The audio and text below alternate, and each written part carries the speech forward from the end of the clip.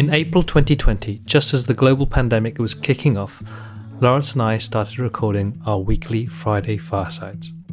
These are conversations broadcast live over the Crowdcast platform and joined by people all over the world who listen in and share their thoughts with us via the chat.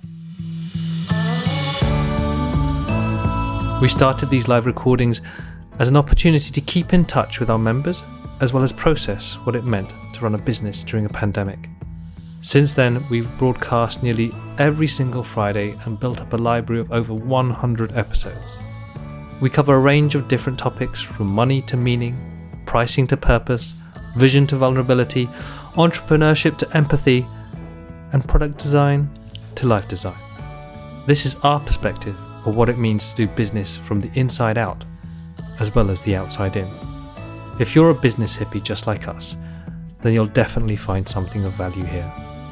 We hope that these conversations inspire and motivate you to do work and build businesses that create meaningful change without burning out. Because like us, you're just wanting to make money, do good, and be happy. This fireside is really, I think, speaking to Lawrence's and mine and a number of people in our community's need for nature. And also the need to take a break, which can be a very difficult thing, particularly if you are a founder. So one of the things that we will be talking to is this idea of like the value of taking time for yourself and giving yourself space.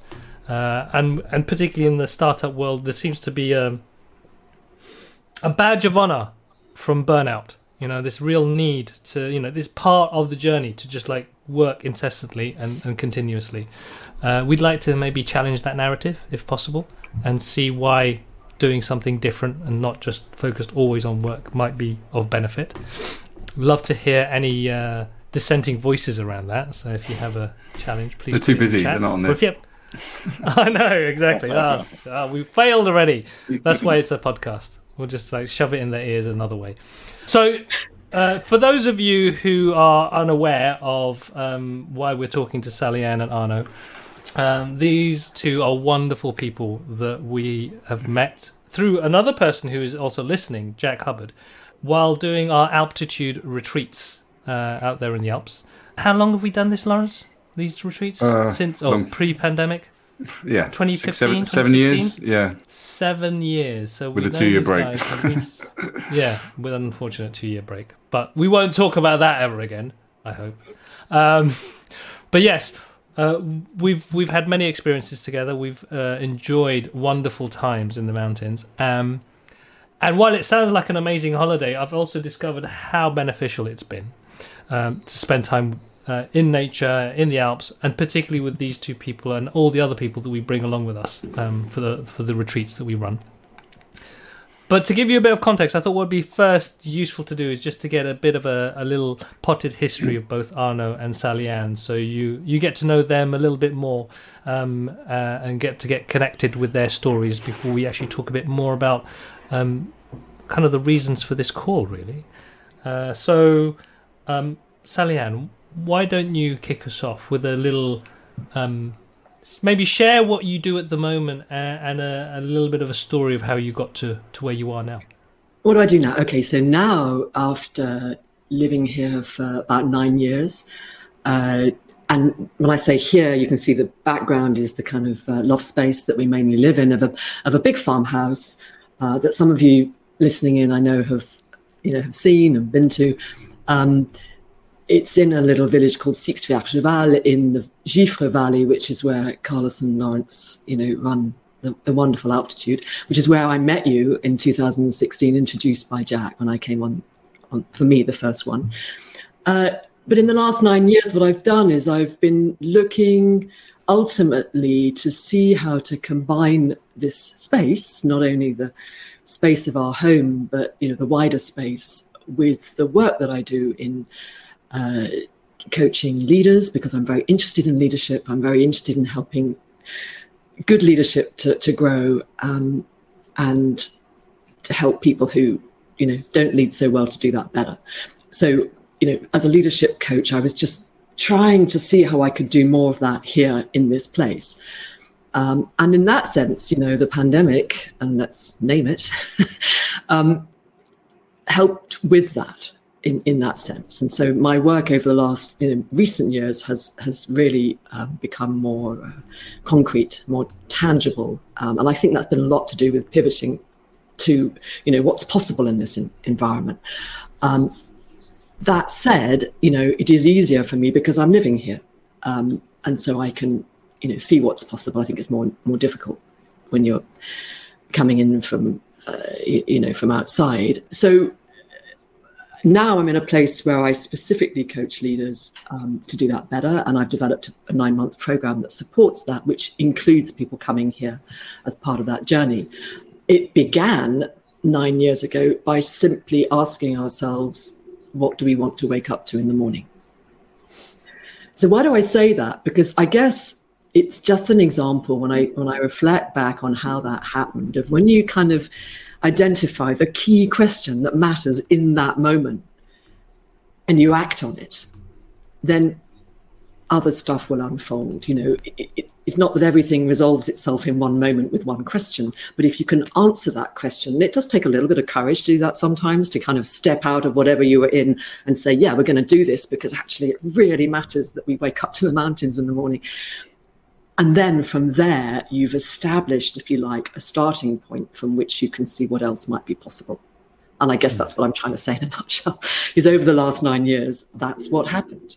And it's not that it didn't take a lot of hard work and, some other difficult decisions and so on, but I think it started with that question, what do I want to wake up to? And on that lovely question about what do we really want to wake up to, Arno, why don't you share a little bit about your work now, and also how you as a Dutchman are now living in the French Alps? It's always can be a bit of a long story, and also a question I have to answer nearly every day with clients in the mountains. And I think more and more, to make it a short version, I say I love the life off the beaten track. And if there's one country where the life is on the beaten track, it's Holland. Everything is beaten in Holland. And the whole life is beaten. And I felt like I missed some liberty and some space and nature in my daily life in Holland. And I felt a bit like Groundhog Day. And I was like, if I want to change this, I have to change this radically. And luckily, my wife, was it my wife already? Yes, she was. It's a long time ago. She agreed, and she was like, she dared to take the step together and to leave Holland for a new life abroad. And I think that was the best step we ever took. And if you ask me then what we found here, it's actually, I told some clients last days as well, I think we found, freedom and liberty and space in our daily life. And making our own choices based more on our hearts than based on society, which is influencing all the time by everything that's get into in our lives. And that feels like free. I think freedom is a big thing for me, and that's what I found here in the Alps, living in France. So maybe describe a little bit about the work that you do, and Sally Ann was just saying you just come back from a trip. Maybe give us a bit of a picture of what you've been up to or where you've been. Yeah, that's maybe one of the best examples of one of the trips we do. So this one is developed once in my mind, like a sort of a dream trip I'd like to do. And sometimes you just cross a few people like the Jack Hubbards around us who are keen to join those kind of adventures and spread the word around, and then find a few others who are keen to join. And then Backcountry Base Camp got born. And it's a ski touring, split boarding trip from a teepee tent and a little igloo village somewhere in the backcountry, in the snowy backcountry, away off grid from everything, and then doing 3 days from our base camp into the backcountry tour skiing. and making your own food, going down to find a water source to bring some water back up to the camp, melting snow to have extra water. Those kind of very basic things. So just creating a roof above your head, finding water to make tea, coffee, and cook your pasta. And because we didn't have a fondue, it's not a good idea on this kind of trips. And surviving for 3 days and back to basic and just enjoying nature and everything that comes with it. I love it. Wow, yeah. That sounds amazing. Yeah, and no phone connection. That's really and no nice phone connection. That sounds scary. Can be, yeah. So we also do trips more related to Celian's area. So more mindful coaching focused. This trip is more focused on let's say the fun part of things. But often there's also something happening. There was a guy, for example, he was not really in a great shape. He was a bit ill on day one. And he got even a bit emotional, and so I didn't know him, and I was like, "Whoa, maybe there, he's maybe struggling with something more mentally, maybe overwhelming." Some people can get just overwhelmed by what's happening, by the peacefulness and nature. And I think that was. He denied it, but I think it was part of it. I think he was not only physical; he was just tired and a bit unfit. But I think there was also something happening to his mind, which is fine. And I tried to tell him, like, this is all right. It's fine. It's good to. It is quite overwhelming to experience kind of things like this, especially after those 2 years, maybe not experiencing this kind of things. But it's mainly being away from everything for a bit and just focused on each other. I call it unplug and reconnect. So unplug from all your modernities like laptop, phones and everything, and reconnect and have proper chats with each other and have time for that, because there's no need to go home because we stay there. And it's just enjoying that the space really with each other, which I think is really rich. And I think when these people got home and they look back on those pictures, and even me, I sometimes can't believe that we did it. And imagine coming from Holland, never done this kind of stuff. It would be... Yeah, it's crazy. I think it's and also a thing of achievement. It's like, hey, I'm able to survive 3 days into the wilds with just a tent or an igloo and water and some food, a little box of wine, I have to say. And of course, and a box of cheese, no doubt. No cheese, no cheese, no cheese. No, it's too heavy to bring. Well, I'd like to pick up on. There's two things one thing each of you said. Each was like one was like what. This real clear question about what is it I want to wake up to in the morning, or whatever that question I feel is equivalent to each person. And then from Arno was this thing of going off the beaten track, and which for me seems to be quite key to a lot of the work both of you are doing, but also connects to the work that we're doing about pinpointing what is it that needs to change, I feel, and then realizing that might not be a thing that other people automatically do. It might be something you have to try that's different. And what that means in terms of your own experiences personally, or maybe the people that you work with, of working with that, of making a decision that's quite big, and then moving forward and making it happen. And you've already touched on your journey and story about it, but maybe to start off with, what is it you think holds most people back? And in your experience of the people who have try to answer that question of what do I want to wake up to in the morning, and then trying to make that happen. What is it that motivates them and pushes them and keeps them going? I think what holds us back, as human beings generally is some kind of fear, right? And fear is completely human, completely normal. And in my experience, what's really helpful is when we can just realize what it is. It's almost, hi, hello, fear, and kind of befriend the fear. Acknowledge the fear first, recognize what it is, maybe name it, whatever, and befriend it, because it's there to tell us something. It's there to warn us. And it's for us then to judge, if you like, whether or not that fear is reasonable, something we ought to take into account, or perhaps not necessarily, that it needn't necessarily stop us from what another part of us really wants to do. And I think what happens when we come into nature, and particularly the mountains and the whole metaphor of the mountain, huge and immense and majestic and something that you climb and all of that. I think what happens is we get some of that into perspective.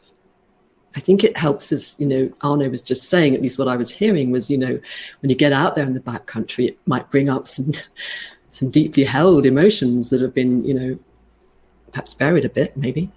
And you face them and you get through it. And, you start to realize what really matters, I think. So you might come away from a week in the mountains and something significant might have happened inside and you can feel it, but you're not quite sure what it is. And I think then what's helpful is to take the time to process it, whether it's with your friends, your partner, with Lawrence and Carlos, whatever, but take the time to process it, figure out what just happened and what, if anything, do I want to do with this? And then it might take, quite a long time to figure out the how and the what. And this is not a kind of a quick fix, but it could be a moment where some kind of light gets shone on something that's been hidden. Or it might just end up being a really fun week in the mountains. It doesn't have to be a deep revelation, but I think it's worth being prepared for that. My experience of altitude and my own work for the last few years, that can happen, can't it? And then that you're in a group, in a safe space, where you're going to be able to express that and share it, and people will get it. But I think the next part is down to a lot of thinking, a lot of processing, a lot of care, a lot of compassion, and some gentle steps, I remember a friend once saying, like, hey, Arno, he felt a bit offended by the way I sold my life here. And he felt a bit offended, like, we are all stupid, we're not leaving Holland. I was like, no, that's not my message. Definitely not. I think if someone is happy with his daily life as it is at the moment, his job and everything, it's great. Then be grateful for that. And if you would like to do a big change like we've done and Celienne has done, maybe that's great as well. But I think it's very important to be happy with your daily life. And if that's not the case, it's good to wonder why, what's not going, what's not the thing you're happy with. And sometimes people can be really, stuck in routine, or maybe also, responsibilities of mortgages and that kind of stuff, which we also have since a few months. We bought a house lately. So it's funny, I feel that now as well. I definitely have the feeling more that I have to create more income and straight away make less time for myself, because you feel a bit of a pressure to bring more money in, to have more security. And it's funny because I always say my freedom is much bigger than that. But as soon as you get a mortgage, then things change a bit in your head. And it's a certain fear of uncertainty, maybe. And I think it's for a lot of people, it's just people say, "Oh, you guys have been so brave to take the step to leave everything and start a new life." We didn't have much to lose, and we always said we have a lot of stuff to gain and to win and to develop. And I think we did.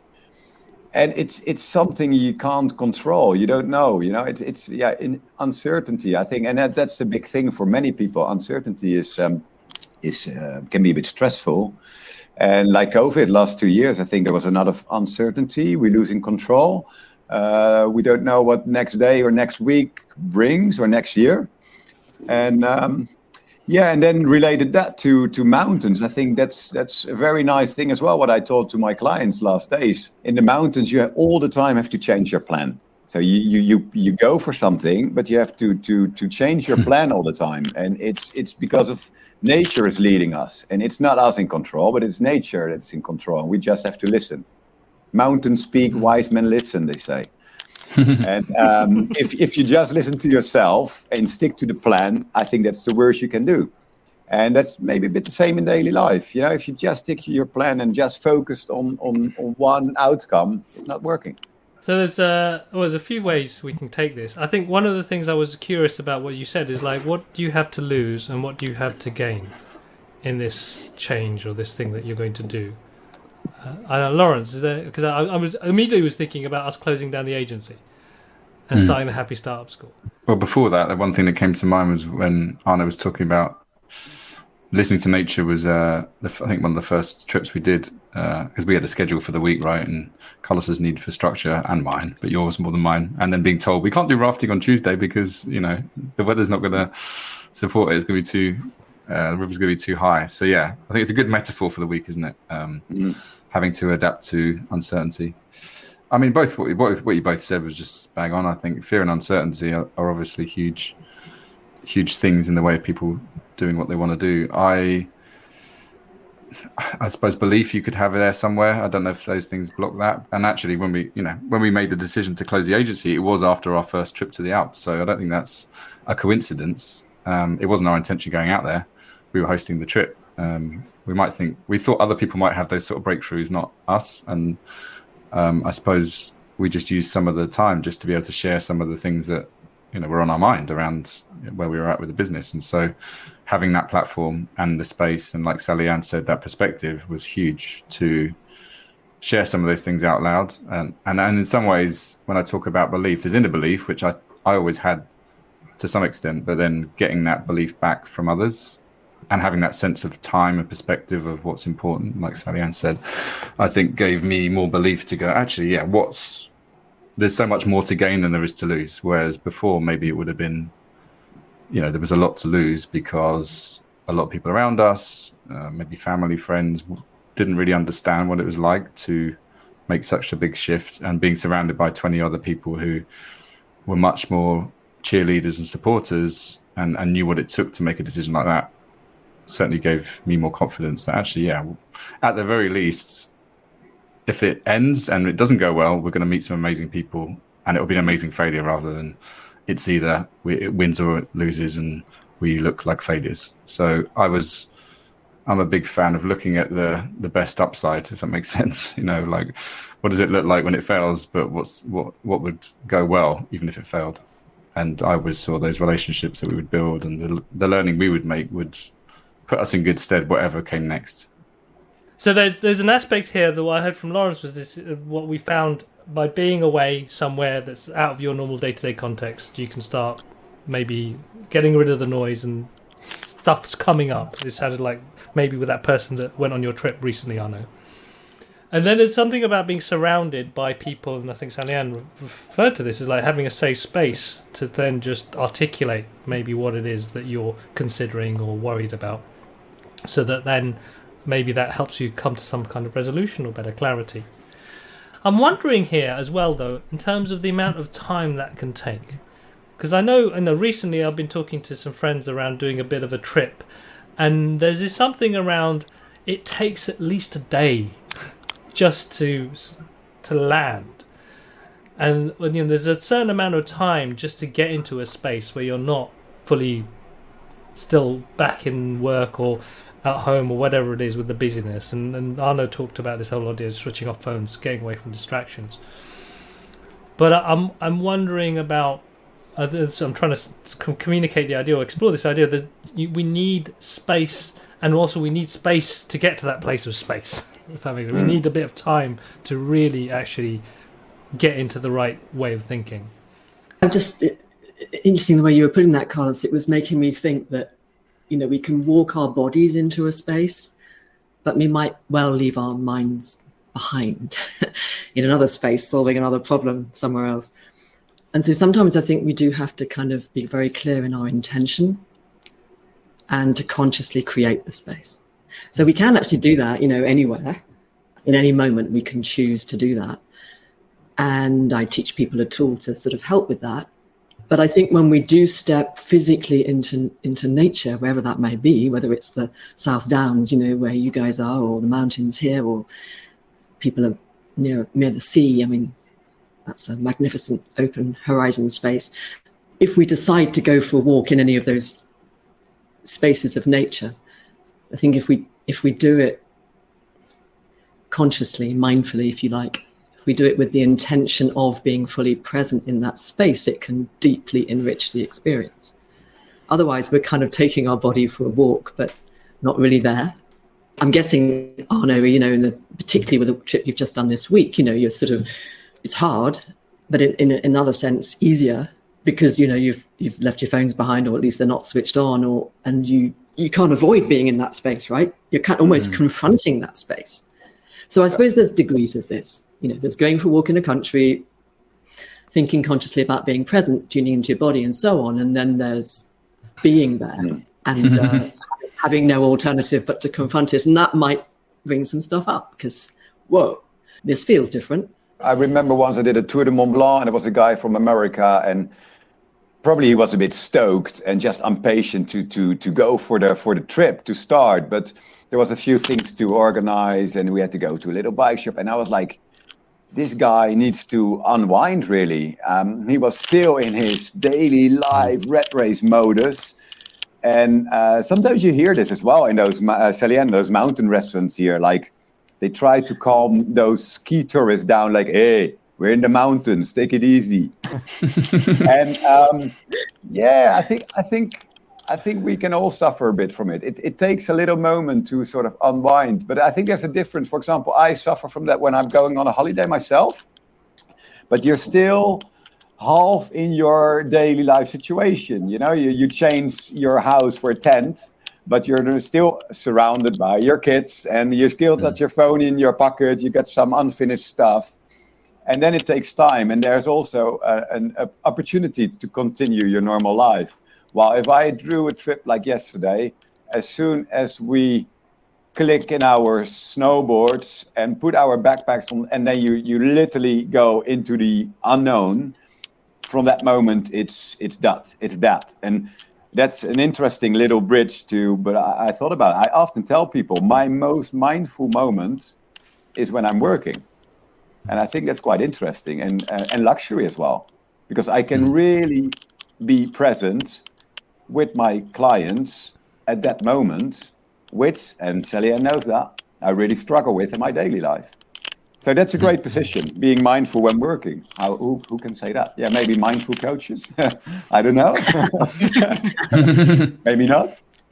So I think as soon as we do a backcountry mountain adventure from that moment as view, and sometimes people leave in the morning with a flight from somewhere, from Brighton, from London or whatsoever, to Geneva.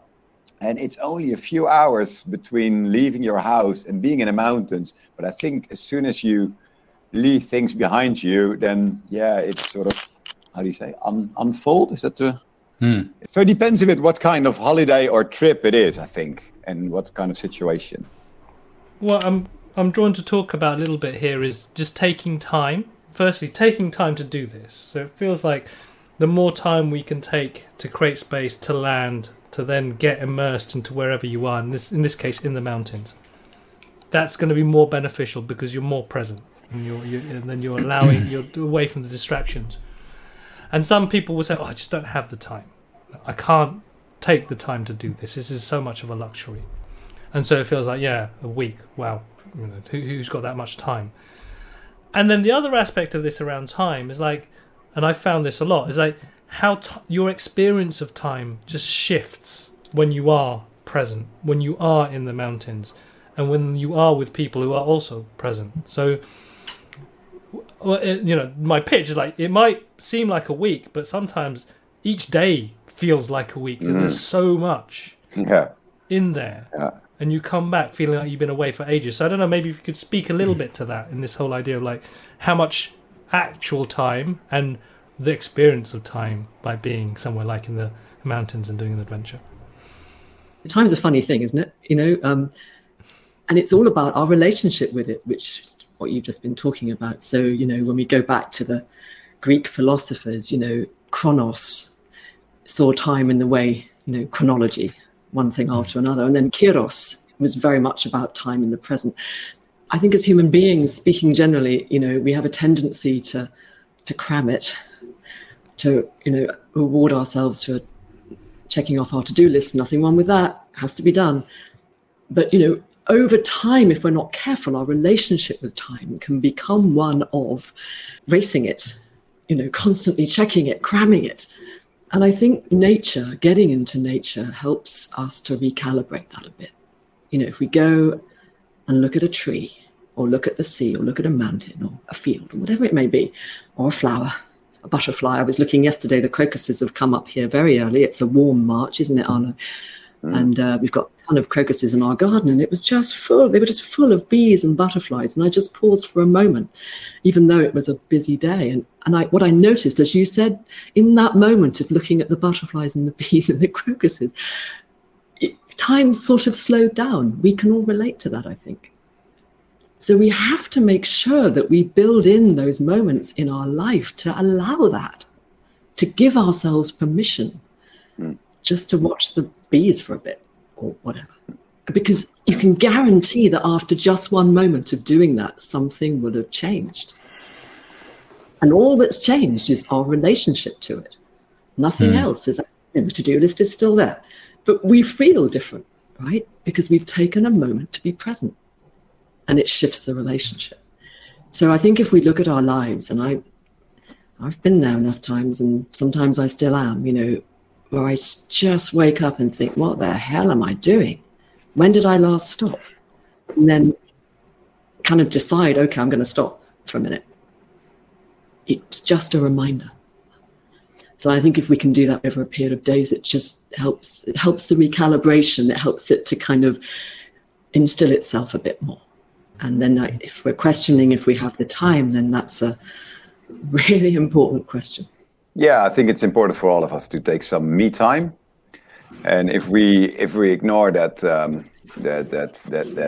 need and just push it away and just focus on the must-dos, yeah, we always end up with some trouble, I think. And for example, me, I had in French you say the lumbago, lower back pain. And I was off for a week, couldn't work for a week, couldn't do DIY in a new house for a week. Yeah, and then you ask yourself like the question like, hey, where is this coming from? Is this stress? Is this maybe too much must-dos, not enough time for yourself? And I went to my osteopath, and he asked me, did you do some splitboarding this year? And I was like, no. I was just been working in DIY in the house. And then you realize, hey, I miss my me time.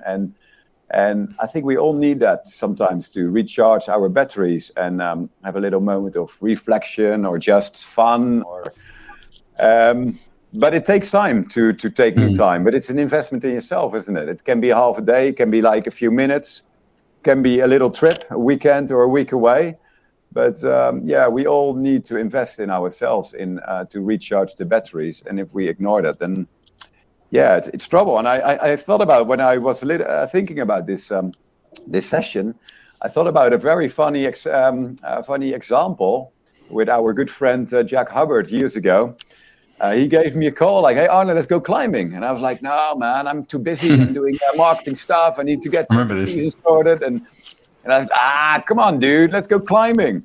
I was like, you will be fine. And we went climbing. I dropped everything. And then during the climbing, I got a phone call from inquiry, and I came back home. I checked my email, and I had 2 inquiries for the season. So within that climbing session, honestly, I had 3 inquiries while being away and choosing for some me time. I hear there, and maybe this is I don't know if other few people might feel this, is like it will all like fall apart if we're not always there. So if we take time off, if we go somewhere, then actually the business will die or things will not work. And I just need to always be present with the things, the stuff. There's something about the oblique approach, isn't it? You're trying to get sales, for example. So what you did there was just go the complete opposite route, like walk away from the problem. And I've found this again, and I've learned from being in nature with you guys and Jack as well, in terms of just trying to try less hard. And by trying less hard, actually, weirdly, things seem to happen more easily. But there's this letting go of that feeling of control a bit, isn't it? Of like, oh, if I keep being busy, then I'll get more things done, and that will help me achieve the results I'm looking for. And one thing came to mind was with altitude. I find this every time I go, whether it's that or some of the other trips we've done. We went snowshoeing one time for a few days with both of you, which was awesome. Is that thing of even if you don't get the things done that you wanted to get done, when you come back to your to-do list, half of the things you had on there probably aren't that important anymore. And there's something maybe more important that wasn't on there that you've sort of put to the top. So for me, it just shifts priority and perspective.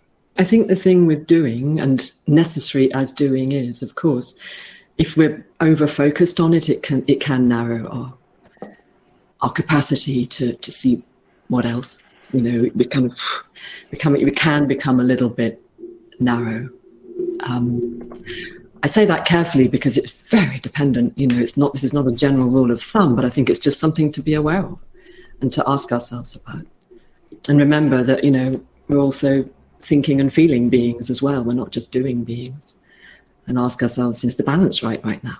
And what you learned me as well, Sally, and I often repeat it in my head, like, must do or choose to do.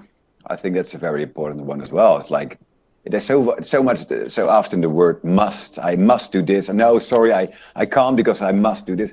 It's a choice, isn't it, what you do? And if you choose to do the I would like to, then it's completely different from must do, isn't it? And because it's a pressure on us often that we have so many things we must do from ourselves.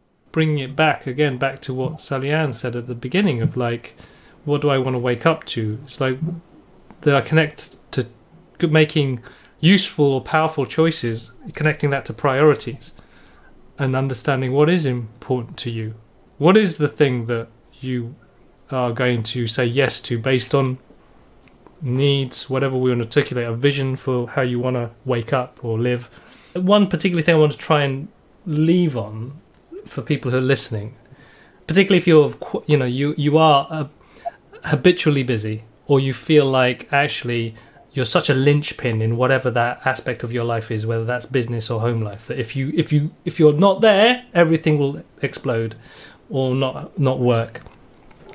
So there's one level is like justifying it to yourself, giving yourself permission to take time for yourself, and then how you communicate that to the people around you. So if you were going to help someone first, and I think we tackle justifying it to yourself, but maybe if there's anything else you want to add to that, and then how you would help someone have the confidence, the clarity to then communicate to others around them. Like, I need to do this. This is important. How would you frame that? How would you phrase that? I think it depends. You know, I think it really depends on who that person is. And, when we communicate our wants and needs, being really aware of where that person's coming from, looking into what they might want and need, and therefore, how is our request going to land? And also, the situation, what's the context at the moment? Is this a good moment? If it's not a good moment, how could it become a good moment by, looking at it a different way, say? So I think it's really about taking in, I think, communication is so much about taking account of other people's points of view, isn't it? And so if we're trying to influence someone to support us to do this thing that we really want to do, maybe there's a trade-off, just being practical about that. Maybe there's something there to negotiate. If you're busy partners in a busy business, in a busy family, I know what it's like to work full time and have small kids, and for my partner to be in the same position and to negotiate this stuff. So I think there's a practical question of negotiation, of what's in it for me, what's in it for you, and recognizing, acknowledging that. So that would be my kind of practical take on how to approach it. But I think also when we want something, it's having the courage to speak from the heart about it. And, love is listening, isn't it? In its purest sense. So, finding the right moment, taking a breath, being aware of where the other person is, and speaking from your heart, something like that. I think if I speak for myself, I think my wife Jess knows that I'm a nicer person for her and my boys if I sometimes take some time for myself and come back as refreshed and a happy man, and better listener and a nicer guy for the people here in this same house.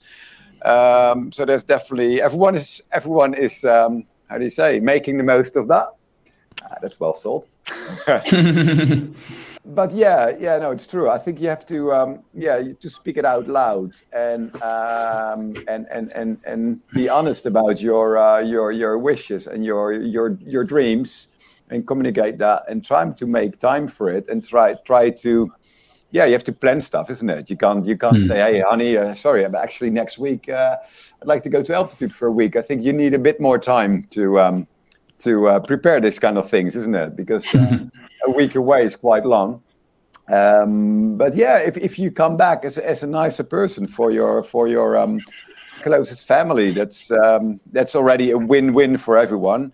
And also, I was really happy when I did a mountain bike trip last September that my wife, 2 weeks later, was going on a mountain bike trip herself as well with her friends. And so I think it's great when she does those kind of things as well. And it's sometimes I have the feeling, I often ask these questions, especially on mountain bike trips, I work with a lot of men. And sometimes I wonder, do we men grab more the opportunity to take this me time than the ladies do? But maybe that's another conversation. Sorry. Because Jess sometimes, I think she needs those moments as well to escape it for a bit and recharge the battery. We all need it, isn't it? There's that interesting point connecting to what Sally Ann, was saying around, what do you need? But then also, what does the other person need? And then how do they either work together or they might come into conflict? So then there's, like you said, Sally, maybe there's no negotiation. But there's also an element of like, if it's all just, I'm the one who's always going away or doing something, what's going on for the other person? What can they get from this experience? And what are they? Do you give them permission, whether it's colleagues or partners, to then take their time to address their needs? And maybe someone needs to actually start doing that somehow and taking some kind of I'm loath to say control, but initiative, I think, is the best way to put it. Some initiative around taking time out for themselves, and how maybe we'll be happier together if we are happier to be alone once in a while. I like what has been said already, just about, I think, Sally Ann's thing. I'm just saying I need this, for myself. And maybe you can't explain why. So there's an element of trust there, I suppose, in any relationship, or it could even be a colleague or a co-founder even, And I think back to before we even did these trips, I probably went on what might have seemed some indulgent overseas trips, events and conferences, and I really couldn't put my finger on why I thought I needed to do them. But my wife was very supportive, and hopefully over time it's paid back. But there wasn't a clear sort of, I do this, I get this result. It was like, I just feel like I need to be there, and I can't explain why. And over time, the things we've learned from doing these trips has helped us to frame what we do today. But like you said, I think there's an element of permission too. If you give permission to yourself, hopefully you give permission to your partner or loved ones, that actually, them sharing their needs out loud and getting support around that is important too. So I think in some ways, if you can't sell it to yourself, you're going to struggle selling it to other people. So the first step is actually saying that I deserve this. And I think back to, do you remember Robert, Robert Vos, Dutch guy? He's been over a few times, I think, to Sally Ann's as well. One of the things he said in one of the first altitudes was, this is the best gift I've ever given myself, which was such a lovely thing to hear. And that was just him actually saying, it was indulgent, it was an investment of time and money, but that feeling of, actually, I deserve this, and I therefore feel better about myself, and hopefully go back a better person as a result of being part of that experience. Actually, Arno, in answer to your question, Francis was saying that she's taken the initiative and she's booked into altitude and summer camp, and her partner doesn't need to do those same things. So in a similar way, maybe we're all different and we take time out and we take space in different ways, but without articulating that I need this is how I'm going to address this need for adventure, space, or just time. How do you all want to do it? What is it you want to do? And then you do that. You do you, I do me, and maybe we're all happy. So that's another perspective, it sounds like, around this. We're all different, we tackle these things. Before we leave, it'd be good for each of you just to share a little bit more about your work and how people can get to find out more about you and maybe even just work with you more closely. So, Sally-Ann, where would you like to point people, and what would you like to tell them about your work and how you could help them? So where I work now, guys, is in supporting anyone who calls themselves a leader. And when I say leader, I think about it very, very broadly indeed. I think as a human being, and how we show up in the world, we're in some way influencing others. So, it's that kind of breadth of definition of leadership. But anyone who, for whatever reason, wants to explore more deeply how what they do is aligned with who they are. So, a sense of being able to fully step into the work because it feels wholly aligned with perhaps a deeper understanding of who you are and what your purpose is in the world. So I tend to work at a fairly deep level with people now, and where I do this mostly these days is on a leadership program that is in its 4th year.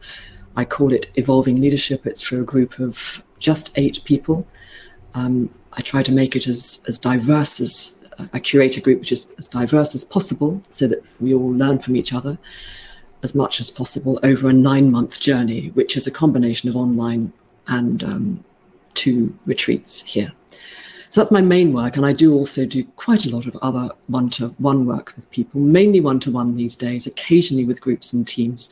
But my focus these days is more one-to-one. So if that kind of thing sounds interesting, then please reach out. I think I noticed, Lawrence, thank you. You shared my Skillful Leaders website earlier in the feed. That's the best way to reach me, or via these guys, or on LinkedIn, or any of the main social platforms. Please don't hesitate to reach out and have a chat and see if if I can help in some way, if it feels like that's what you'd like to do.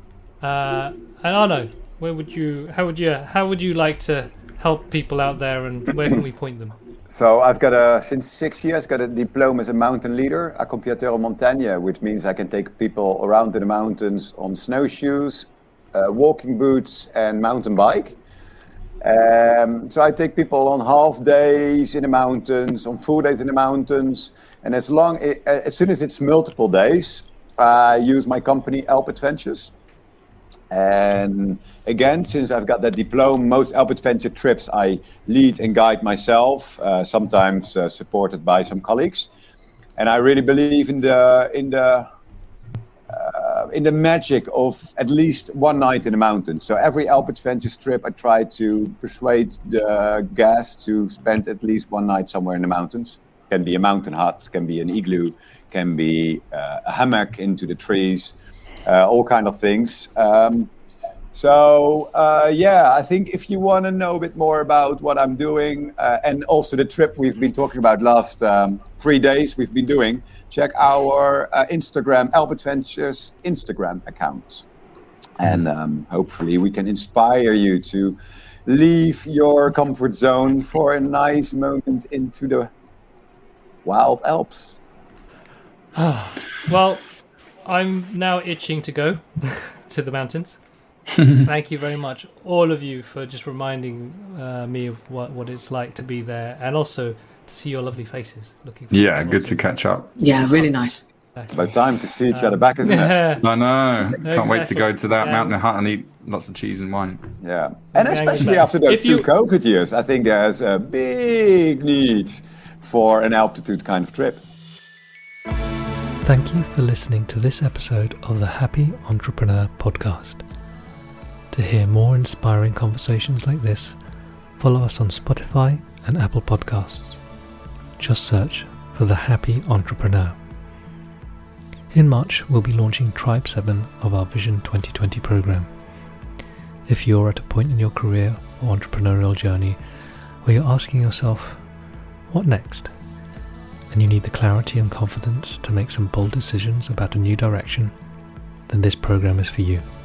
We'll help you define what success really means to you, understand the impact that is yours to make, Make sure your mission is both energetically and financially sustainable, and also learn how to build a supportive community around yourself. We want people who are driven to do good in the world and are tired of trying to do it on their own. We'll share the key lessons we've learned while building the Happy Startup School and pivoting from the stressful peaks and troughs of agency life to a life of freedom, adventure, service and connection. We value learning, play and friendship, and we'd like to help you discover the values and the work that align more to who you are. Don't struggle alone, and don't get sidetracked by other people's measures of success. Discover for yourself what it means to create effortless impact. To apply for the next tribe, go to vision.happystartups.co. We look forward to hearing from you.